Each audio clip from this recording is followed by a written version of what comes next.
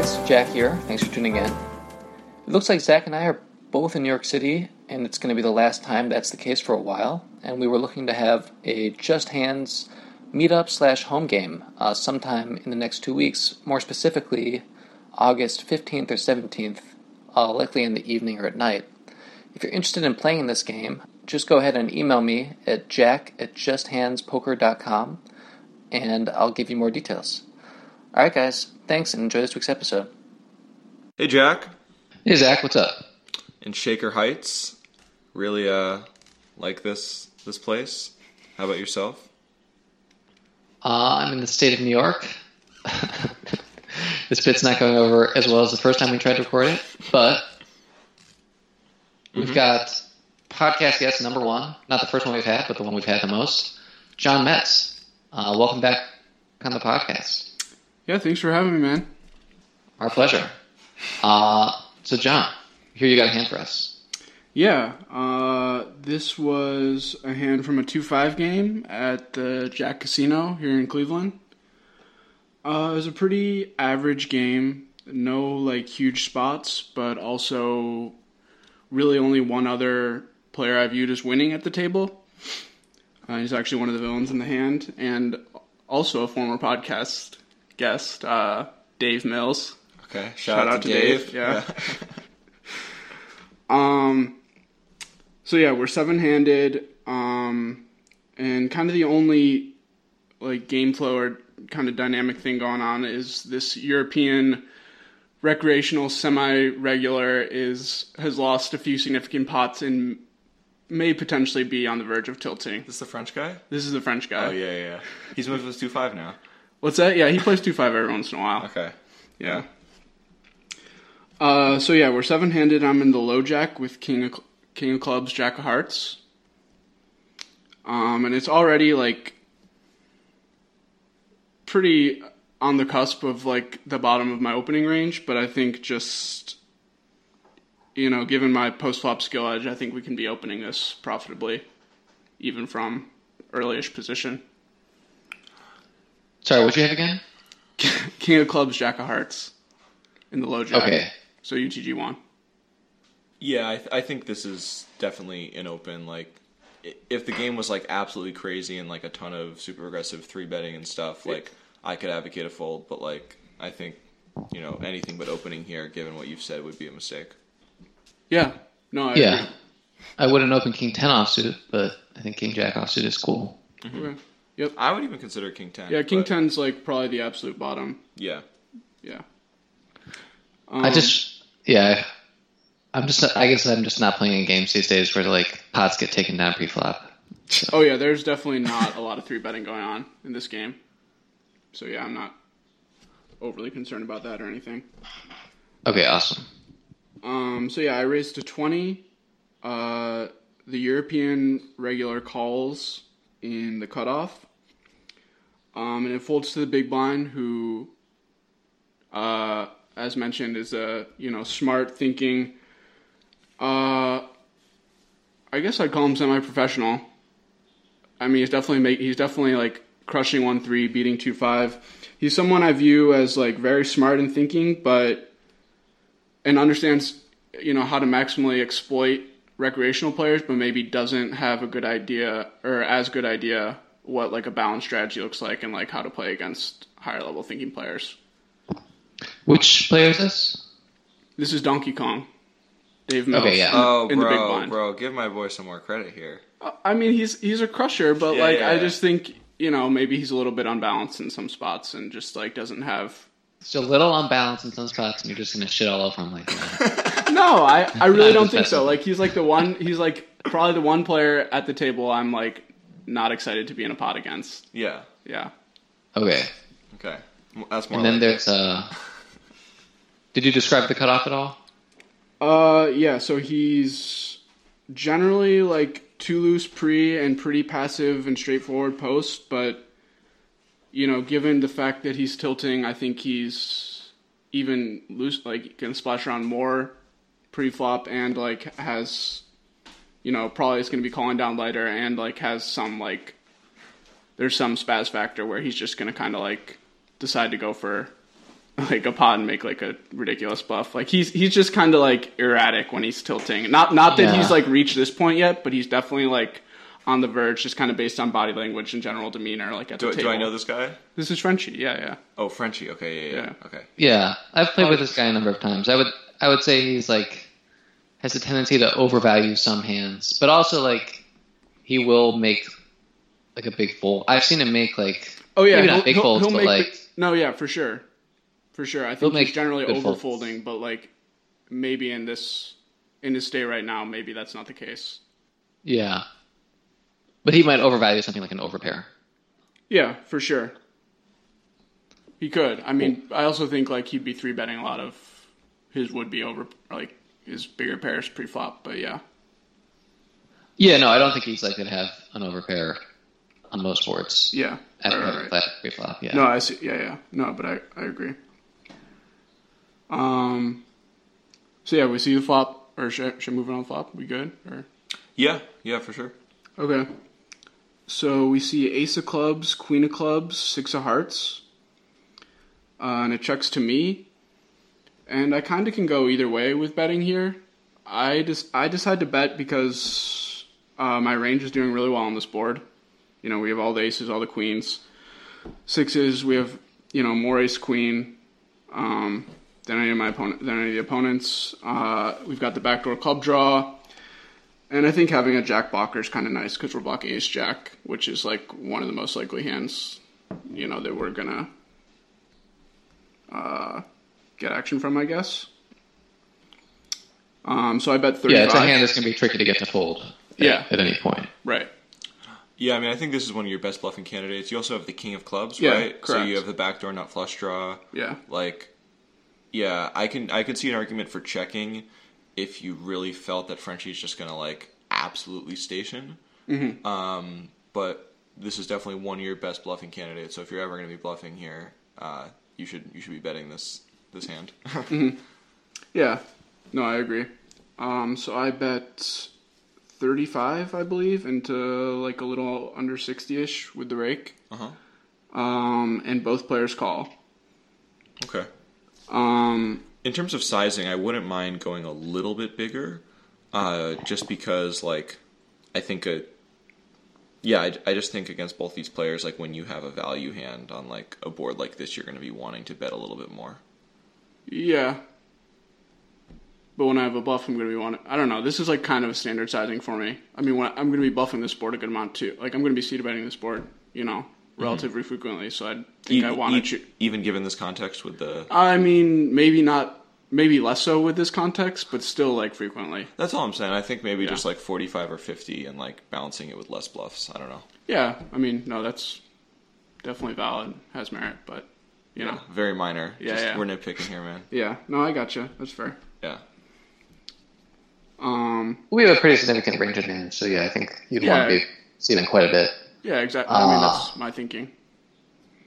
And so sorry, what was the sizing again? 35 into like 56, 57. Okay. All right, both call. We're headed to the turn. Yeah, the turn is probably the most interesting card in the deck, the 10 of clubs. So we make Broadway and have the nut flush draw, and it checks to us. Dude, you have the straight flush draw. The royal flush draw. And we do have the royal flush draw, correct, yeah. So yeah, what do you guys think here? Because I honestly think this is like a weird spot. I'm not totally sure what... What's the effective stacks with both players? I didn't mention that. I think I was started with like 1K effective with Dave, and then probably like 600 or 700 with Frenchie. Yeah, so like bet calling is pretty awkward against both of them. Yeah, like that was my thought for sure. I also think I think it's a little ambitious to like think I'm gonna get 2 more streets from Ace X. Yeah. And even like, yeah, like I guess I was thinking like if I bet here, Frenchie I think is going to be really tempted to fold Ace X, and he's like kind of who I'm concerned with getting value out of, and I just think the way to get the most value from him is just kind of a bet check bet. and hope he gets sticky with whatever he has ace X, he has probably some queen X too. And yeah, both players have like plenty of flushes in their range, and getting check raised really sucks, and I don't really need any protection at all. So yeah, I decided to check, but I'm not 100% sold that was correct. So I actually think that I would bet here. Like, getting raised definitely sucks, but we probably aren't getting raised that much because I don't think we're getting bluffed raised really at any kind of frequency, especially holding the king of clubs. Yeah. And I mean, we're probably only getting raised by a flush, and all flushes might not even raise. And if someone has a flush, like, it sucks. We might have to like fold this hand or probably call and hope to like, bank and then get the stack in against like the jack of clubs. But I think we are just missing too much value by not betting. A lot of ace X hands will be two pair. Frenchie might have called with like king queen, queen jack, queen 10. It might have a club. And so those are all hands that are going to call now and might not call. If we check and he misses, same with Dave. All those types of hands are possible. I actually don't know if those hands are as possible with Dave. I think maybe you're right. Maybe a hand like Jack 10 or King 10 with a club, maybe. But I don't think I don't think he's overcalling on the flop. No, he's probably not overcalling with just a queen. But I think he does have like hands like ace 10, ace jack. For sure. Or like, if he's got, I don't know if he calls from the big line with ace 9 with offsuit with the ace or the 9 of clubs. But that's not a hand that's super fun to fold here. No. Not that I think he might, because he was a shitty pair and a shitty draw, so I think it is a good fold. Mm-hmm. But I think even though you don't need protection, even though for balance purposes, like, it would be nice to have some really strong hands in your checking range, and this is a good choice. I just still think you're missing too much value, especially since I don't think you're getting bluff raised, and I think you're going to be able to play. Like, once you get raised, you basically know you're up against a flush, and you know what to do. Like, even though it's not fun. Mm-hmm. So Yeah. I would just bet. I think I was inclined to check, but Jack, I think you convinced me, especially thinking about the situation and that Dave is not going to be like over bluffing or even like doing really almost any bluffing here, given that Frenchie's behind and has flushes in his range. So I think Dave's aware of the fact that Wait, hold on. Dave's out of position, so if I bet and Frenchie folds, Dave probably can bluff raise some. Although I still think he's probably is Dave in the small blind? He called. Dave's in I think it's the big blind. Yeah, and Frenchie is in the cutoff, and I'm low jack. Oh wow, I mixed up the positions. I'm sorry. So it's Dave, John, Frenchie. Yeah. Oh. Yeah. Well, I mean, I think like if I'm sitting in Dave's shoes and I even have like the 10 of clubs and John bets like half pot and Frenchie calls like. Well, the 10 of clubs isn't an option. Oh, the 10 of clubs came on the turn? Right. Yeah. Okay. Never mind. So it's just Jack of clubs. Yeah. Again, there's just not many natural bluffs for Dave. No, and I don't. Yeah. I think it's like. Yeah, it's hard to get to this spot with like a very natural bluff, and I don't think many players are inclined to turn ace jack offsuit with the jack of clubs into a bluff, even though I think that's a pretty good thing to do. Mm-hmm. And a lot of players are probably just going to wait until they have like hands with the king of clubs to bluff, and I think that's reasonable. Like, if you're bluffing like a non-nut draw, that's tricky to do. So yeah, I think you might never be getting bluff raised. Which means you should be betting for value. I can get behind bet folding to a large raise. It's just like I just think we have to, if we're going to be betting, we have to be folding. Which if we're have the assumptions like this that we're basically never getting bluff raised, then that's fine. Yeah, I guess my one, just to kind of be devil's advocate. I mean, you guys mentioned like ace X with a club, queen X with a club as value targets. I just wonder like what's going to happen with like, if I bet again and Frenchie has a hand like ace 5 suited or ace 9 suited or like ace 7 off or like just whatever, like just a non-club hand. Or a a pair with without a club. And I think those are getting folded a lot. And maybe I can extract more value by just checking and betting river. Yeah, I don't know. Against those hands specifically, I think he has all these two pairs that maybe then the river kills the action for those hands where, Yeah, no, that's true. Yeah. No, I think you guys pretty much sold me. Yeah, I don't think it's like a slam dunk bet, but I think it's definitely better than checking. I don't know. Mm-hmm. If I'm Frenchie and I've resolved to fold the turn with like an ace-5 suited, ace-9 suited type of hand, and then it comes like a blank on the river, and you bet, I don't know that I'm more inclined to call. Yeah, I guess it just... Maybe he would, At the though. time, I was thinking that line might look weaker to him, but I don't really have a great reason for that. So yeah, I that's a good point. I could see that, but I think that comes at the cost of potentially like missing a street of value from either Dave or Frenchie. Mm-hmm. I mean, I don't think Frenchie's particularly likely to check back that many hands you could get 2 streets of value from. One exception might be like hands like King, Queen, Queen, Jack, that who knows, he's tilted, he's got a pair plus draw, maybe he'll get sticky like. Mm-hmm. So I think the pair plus draw hands, you might be missing some on the turn, somebody on the turn from Frenchie, and I think you might be missing 2 streets from Dave with some 2 pair hands or pair plus draw hands. Mm-hmm. Okay. Yeah, no, I'm with you. So to the river then? Well, So as played, it checks around? Frenchie check back? As played, it checks around, yeah. Okay. And then we see the ace of hearts roll off on the river. And things get a little weird. Donkey Kong decides to overbet. He bets 200. Get him, Dave. 200 into... what would have been, like 160-ish? 105. Yeah, 160, so... So it's interesting because, I mean, I think Dave is basically repping ace-10 exactly, or a flush, and we're blocking the not flush. But Frenchie's also in this pot, so Yeah, yeah. That's the thing. It's like there's the interesting. John and I were talking about this at a home game last night. It's like there's all these interesting spots where you're in multi-way pots with like variety of players, and like generally if it's maybe like 2 better players and 1 weaker player, you're gonna play pretty exploitably to exploit that player, which leaves you open to like if Frenchie's not on the pot and Dave overbets here, like it's a snap call. Yeah, for sure. Yeah.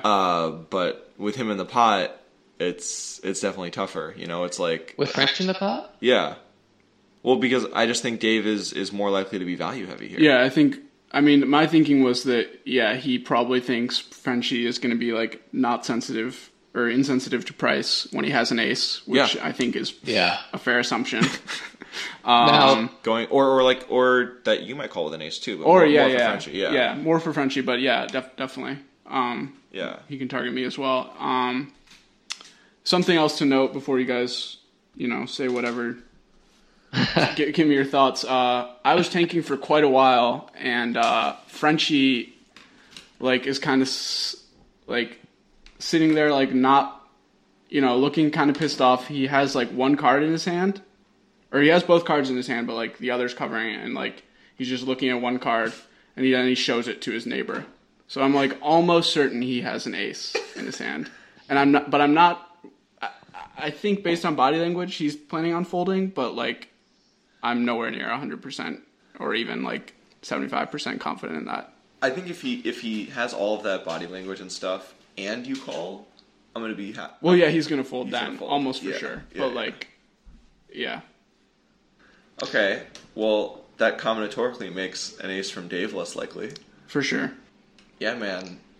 I don't know. I think like you're at like the top of your range against a player that is capable of having some bluffs, and like it is an overbet, but it's not a huge overbet. Like, you need to be right here. What, around like 36-37% of the time to make this a profitable call? What, 200 to win 360? So, yeah, 35, 36, something like that. Yeah, so this is a tough spot. I just keep kind of going back between like the fact that like Dave's just probably not value heavy here and just trying to get max value from Frenchie with the ace. Like, Yeah, it just seems to make a lot of sense. Yeah. But then So- combinatorically, it's like, there's one ace left basically most of the Yeah. time. So so it's 3 ace 10s Well- and then whatever flush. I don't know exactly how many flushes, but I don't know if he's overbetting. Like you think he's like that nutted? Like it's either you don't think he's. Yeah. I think maybe some jack. Well, the thing is like you have the king of clubs, so like. yeah, I think with But his jack high flush draws, he might do this sometimes, and then like that's it. So we can give him some combos of jack X of clubs, but So I guess I'll just throw in a couple things. One, like I think French is showing the card changes things a lot, and I'll tell you why I think that is that I actually think Dave could be going really thin for value here. I think Dave could easily be thinking that like the strongest hand you're likely to hold here, John, is ace king. And if he's got an ace and Frenchie also called and you check the turn, like I think he definitely might consider it not super likely that you have ace king, just based on the fact that he might be holding an ace and that Frenchie could easily be holding an ace, and so there's not that many aces to go around. So I don't think he would think you would have a hand as strong as a straight. I don't think he would think that you would like check a set or two pair on the turn, which you probably wouldn't. Because I think you'd want that protection much more so. yeah, definitely. And same thing with like even a straight. Like if you didn't have the king of clubs. Yeah, I'd be betting. So I think he could easily be thinking like, okay, I've got ace jack. I should just go for thin value from Frenchie. And like I bet Frenchie will pin me off with a worse ace. Yeah, Because Frenchie's not checking back anything stronger than two parent turn. yeah.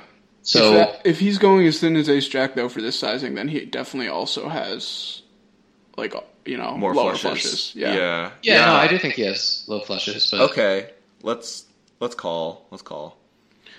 I don't know. I don't know. I still don't know. well, but then when if you really think Frenchie's showing an ace and not something like the jack of clubs, which is another card I think don't- Frenchie would show, and be like, man, why couldn't I hit my fucking royal flush? Like I'm so unlucky. Yeah. That's a card in my opinion that he would show. And It's one other possible, thing, but I think it's more likely that he's showing an ace. Yeah. one other thing is, could Dave have king jack here? King jack with jack of clubs? Yeah, Totally. maybe. I think so. Yeah. Yeah, I think that's another hand he would overbet for sure. Thinking that you might have ace king too, and he could get you to call. No, those are all good points. So you're advocating for a call then? I'm advocating for a call, but like I think it's still close. It's also made better by the fact that like if Frenchie's got ace jack, like before you see Frenchie do anything, if Frenchie's got ace jack, Frenchie's probably calling, right? Yeah. Assuming, well, I mean, if I call, I don't know if he is. Right. No, that's what I'm saying. If you called, would he overcall? I really don't know. I just haven't played with, like, he's more likely to, given, like, he might be tilting, but yeah, I think, like, normal nitty Frenchie, or, like, type passive Frenchie would not be calling there, no. So it's tough to say. Maybe he calls Okay. it half the time with his ace jacks. I feel like I really need to look at like the combinatorics Yeah, now. no, Like, I agree. I mean, Well, that would be helpful. the thing that we really need to know here is, but before we factor in Frenchie, and I think Frenchie showing the card might turn this into a fold. Although if he's showing the jack of clubs, then it's mixed. well, then it's a call. Yeah. If the club is helpful, but the jack's not helpful. Yeah. If we had a better sense of like, is Dave calling out the big line with like 9-6 of clubs? I don't think so. Like I don't think so, but it also wouldn't shock me. I think 9-7, yeah, 100%. Like 5-7. Yeah, Like probably most of his one gappers. yeah. And like all connect well. 3-4. I really haven't. I don't know. We'd have to ask the man himself. Yeah, I think once you see Frenchie show a card, it's probably either the ace or the jack of clubs, and I don't think either of those is that helpful for you, and the ace is pretty bad, I think. So I guess I would, if I had tanked and saw Frenchie do that, and also knew he was unlikely to put in money in the pot, then I would probably just fold, yeah. It's funny, my instinct was to fold, and then after this conversation, I think it's close, but probably a call. But I definitely want to do a little bit of work here to be a little more sure of myself. But definitely a tough spot. Thanks for bringing this on, John. Yeah, no problem. And well done, Dave. Put in John in a tough spot. Yeah. Way to go, man. So yeah, I basically ended. I mean, I kind of just decided. Or are we good for results? Or Yeah. Yeah, I just thought Dave was like super value heavy here, and maybe like never bluffing for this sizing. And yeah, I think that's possible. Decided to fold. Didn't feel great about it. Dave did not, or Frenchie did show an ace and mucked as well. And Dave didn't show. Man, if Dave was bluffing, what a beast! At first, he said he was bluffing initially, which I wasn't sure what to make of that. And then later, after I kind of tried to, just kept bugging him about it. He said he actually had a flush, but I still don't really know what to make of that either. Yeah. Yeah. I don't know. I'm thinking. I don't know. He probably had. Well, one, he probably had a flush. If he said he had a flush to you later. Yeah, probably. But when you both check on the turn, the problem is if he's gonna bluff, he really has to think it's gonna get through Frenchie. So yeah. And it's also just hard to think of hands he'd be bluffing with. I mean, I think 10 jack or sorry. Yeah, because it's. Wait, 10 jack, king 10 with the club, those hands, or I guess he can't have king 10 with the club. How many hands is he calling out of position, against two players on the flop? I mean, that's another thing, though. With his flush draws, you would think he would have some sort of bluffing frequency, but maybe not. Yeah, I think he definitely does. Yeah. So that's the thing of doing the kind of combinatorics work. It's how likely is he to bluff these combos on the flop? Yeah, and right. Yeah, but I don't know. I think he might. On second thought, I think he might not really be check raising any flush draws on the flop, because his range is super cat. He shouldn't be check raising this board very frequently at all. Yeah. Yeah. Occasionally, check raise your what was it 4 ace queen 4. Ace queen 6, I think. So yeah, sixes. Sixes. Yeah, and then whatever, some flush draws, couple flush draws. You could check raise ace 6 for protection. Oh, yeah. And maybe he's got ace queen, but I think he's 3-betting that a lot. Mm-hmm. Yeah. I'm appeased with the fold personally, but yeah, I kind of am too. It's whatever. Close spot. It's a big white Donkey fold. Kong. Wait, I am texting with Dave right now. He might tell me the results. Do you want to know the truth, John? Of course. Just wait for it. We got the little ellipses going. Man, if he says he bluffed me, I'm just not gonna go play my session today. I'm gonna be too tilted. Oh wow! What'd he say? He turned 8-9 suited into a bluff. 8-9 suited? So he flopped a gut shot? No, that's not what he had. I'm just messing with you. No, he didn't even flop a gut. He would have flopped 3 to a fucking straight and a back. He would have had backdoors galore. Yeah, all the backdoors. Yeah, mostly some of them to the bottom end of you would have 8-9, 8-9, 10 jack queen on a 10 jack queen ace board. He had a backdoor. I'm gonna overbet outplay John on the river draw. Is what he had. No, really? Did he say or no? Oh, we're still waiting. We're still waiting. I was Okay. just messing with you. Damn. Yeah. Got my hopes up. Oh, he actually said he doesn't really remember. It's tilting. Okay. Well, thanks for bringing on the hand, John. Yeah, no problem. Glad to good to talk through it with you guys. Yeah. So you want to reflect a little bit on your World Series of Poker this summer? How did that go for you? What was the experience like? I mean, honestly, it was pretty surreal. You know, like seeing, guys I've been watching since I was, 12, 13, 14 years old on ESPN. You know, the Jason Merciers, the Daniel Negreanu's. It was just cool seeing those guys.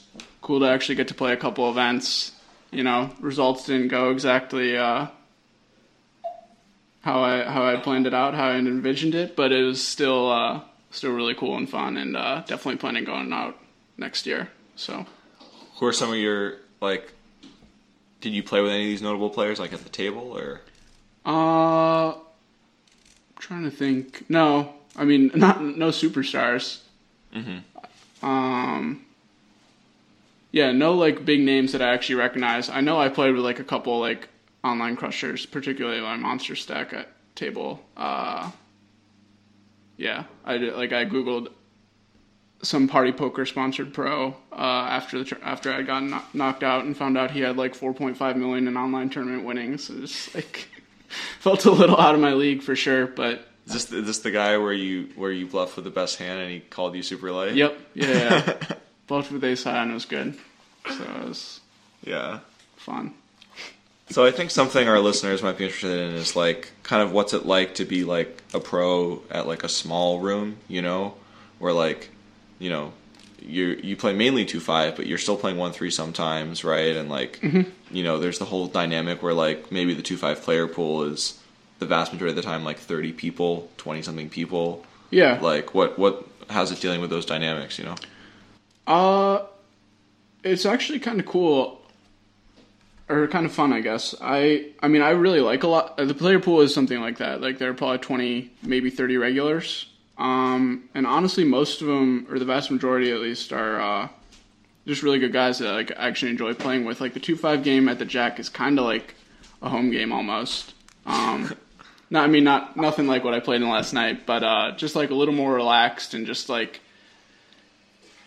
I don't know, not people that I find draining or just unpleasant to be around, or at least not many of those people. Obviously you have, whatever type of person that is that just sucks the life out of everyone else at the table. But yeah, I think I know who you're talking about. Yeah. But it's good. It kind of sucks because, the game doesn't run every day. And, it's just really inconsistent. But, it's... When it has been running, it's been good. So, it's... it's cool. And it's just nice because, playing with the same players over and over again, you really kind of hone in on, their tendencies and, just, are able to adjust your strategy so you're able to maximally exploit them, which is kind of fun. And definitely not something you get to do at, a big casino where you're playing with different people pretty much every day. Yeah, absolutely. I find that to be really fun. I experienced it to a lesser degree in Cleveland when I was living there for a few months, and I'm experiencing it again now in New York City, and the opposite of that for me was when Zach and I were on our trip and traveling across the country playing at a new place almost every day. And yeah, it's really nice, building a rapport with people, and also, it's true, the professional players are just better, and, that doesn't, that gets magnified over time. It doesn't get reduced. It's not you reach equilibrium. It's, it's generally, you start exploiting people more and more, and occasionally people will surprise you. They'll adjust, but then you quickly make that counter adjustment. Mm-hmm. And it makes playing more relaxing. You can put in longer sessions since you don't have to pay attention quite as deeply because you know how most people are playing already. So, yeah, in a lot of ways, I think it's really an ideal setup. Now, that being said, rumors are you might be leaving Cleveland. Have you thought about changing scenes to try and, advance your poker career? Yeah, definitely. It's yeah. I mean, as far as No Limit Hold'em goes, there's only kind of so far you can go in Cleveland. I mean, at least if you're looking to like really make, a decent living. PLO is a different story, but yeah, I'm not going down that road at least right now. So yeah, I'm very likely going to be moving, either to DC, Florida, possibly LA, possibly Philadelphia. Maybe, I don't know, it'd be tough because I really hate the heat, but possibly Vegas for like, a few years or something. And yeah, I'll be looking to make that move within probably the next year or two. And in the in the short term, I'll very likely be moving to Pittsburgh, and living with my girlfriend and really taking some time to like, just focus on studying and improving my game, probably getting coaching, probably playing a lot more online. Yeah, so looking forward to that, and that'll probably happen within hopefully the next couple months. Nice, man. Yeah, I know we talked a little bit about that in Vegas. Do you have any kind of clear thoughts about how you're going to approach the online studying and the grinding, or? Probably not as clear as I should. I'm not a big planner or anything close to that. So, I'm all about kind of just going with the flow and just, basically not doing whatever I want. But I don't know. I like the freedom that comes with poker. Yeah, I guess doing whatever I want. So no, not yet. But I will start thinking about it. I've got to. So we'll see. Anything you guys recommend? Or any ideas? Yeah, I think, we've talked a little bit about it. Yeah, we talked a little about this, but basically I'd say just like really do a lot of research into getting like a great coach. Mm-hmm. Like, I've paid a lot for coaching, and like, especially when I was like first starting and playing more online, and like, I think that gave me the tools to be able to like then study even more effectively by myself, and like, even if it's like kind of expensive, like I would just, ask a ton of people that have done stuff like this before, post on forums, like really tap your personal network and just like try to find someone that won't just be like a great player, but also like a good guy or woman, and, a really good teacher. And I think trying to get something where it's a staking deal is usually much better. The few students I've taken on for equity, it's always like I always really prefer that type of relationship where it's like, I'm texting with this person all the time, calling with this person all the time, and like I don't feel like I'm like it's different than the hourly thing, because like I know this guy's motivated, and right. Like the more that I help them, it works. And I just think when it's structured like that, the incentives are right. So some type of like mentor, staker person that just like absolutely crushes. Yeah, that'd be awesome. Yeah, Jack, what are you thinking? I'm just, I guess, looking ahead at like the future of poker and what I believe poker will look like. And I think really like if you're up for this lifestyle, the tournament lifestyle, I would think that's like a really valuable place to invest a resource of time to improve in that arena, since I think tournament poker will continue to thrive while like high stakes cash may not. Mm-hmm. No, that makes sense. And I think you're absolutely right about tournaments. People want that big score, man. Yeah. And this is coming from someone who doesn't play any tournaments. Mm-hmm. I do not play tournaments. Jack and I were both really taken by the Thinking Poker episode with Patrick, right? Yeah. I mean, I think that's a great episode. And he just points out some of like the basic psychology that brings people back to poker, and how like tournaments are really excellent creators of fish, essentially. Mm-hmm. Yeah. Since you get this like exciting, like a certain percentage of the field is going to have like an exciting time and potentially like end up with life-changing money, which often will be money that changes your life, to playing more poker tournaments. Mm-hmm. It's also really easy to confuse like success with skill. and you can have massive success in tournaments without much skill, just like in any other form of poker. But I just think tournaments are a little bit better at deluding people, and it's a little bit of a dark look at it, but I think that's true. Oh yeah, for sure. I mean, the variance is just so much bigger. The fish are just drawing way more live. Yeah, and that's also like from the perspective that you're a very experienced and skilled cash player, and like, sure, I'm not saying like more study wouldn't be useful for cash, but like that's already like a skill that you're really confident in, and maybe you're really confident with your tournament game, but I would think like just knowing like how many hours you put into both of those things, it might be more useful. You might get more out of it. Yeah, for sure. Yeah. And then the other thing would be like, if you're in a period where you're playing a lot online, that could be useful for playing tournaments, since it's easier to put in like high value hours of cash live than like high value hours of tournaments live. There's less travel. It's a lot more consistent. Like you're not going to want to. It's not going to be useful to like learn about tournaments to just start playing like a bunch of like $60 buy-ins like at the Jack. Of course not. No. But haven't you played 2 of those this week? No. Those were online. Oh, those were online. Okay. Yeah. No, right. I don't fucking play So it's just way quicker. You can play more than one at a time. Yeah.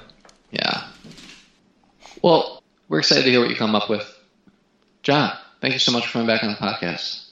Yeah, man. Thanks again for having me. It was a lot of fun. Let's do it again soon. Absolutely, I'm sure we will.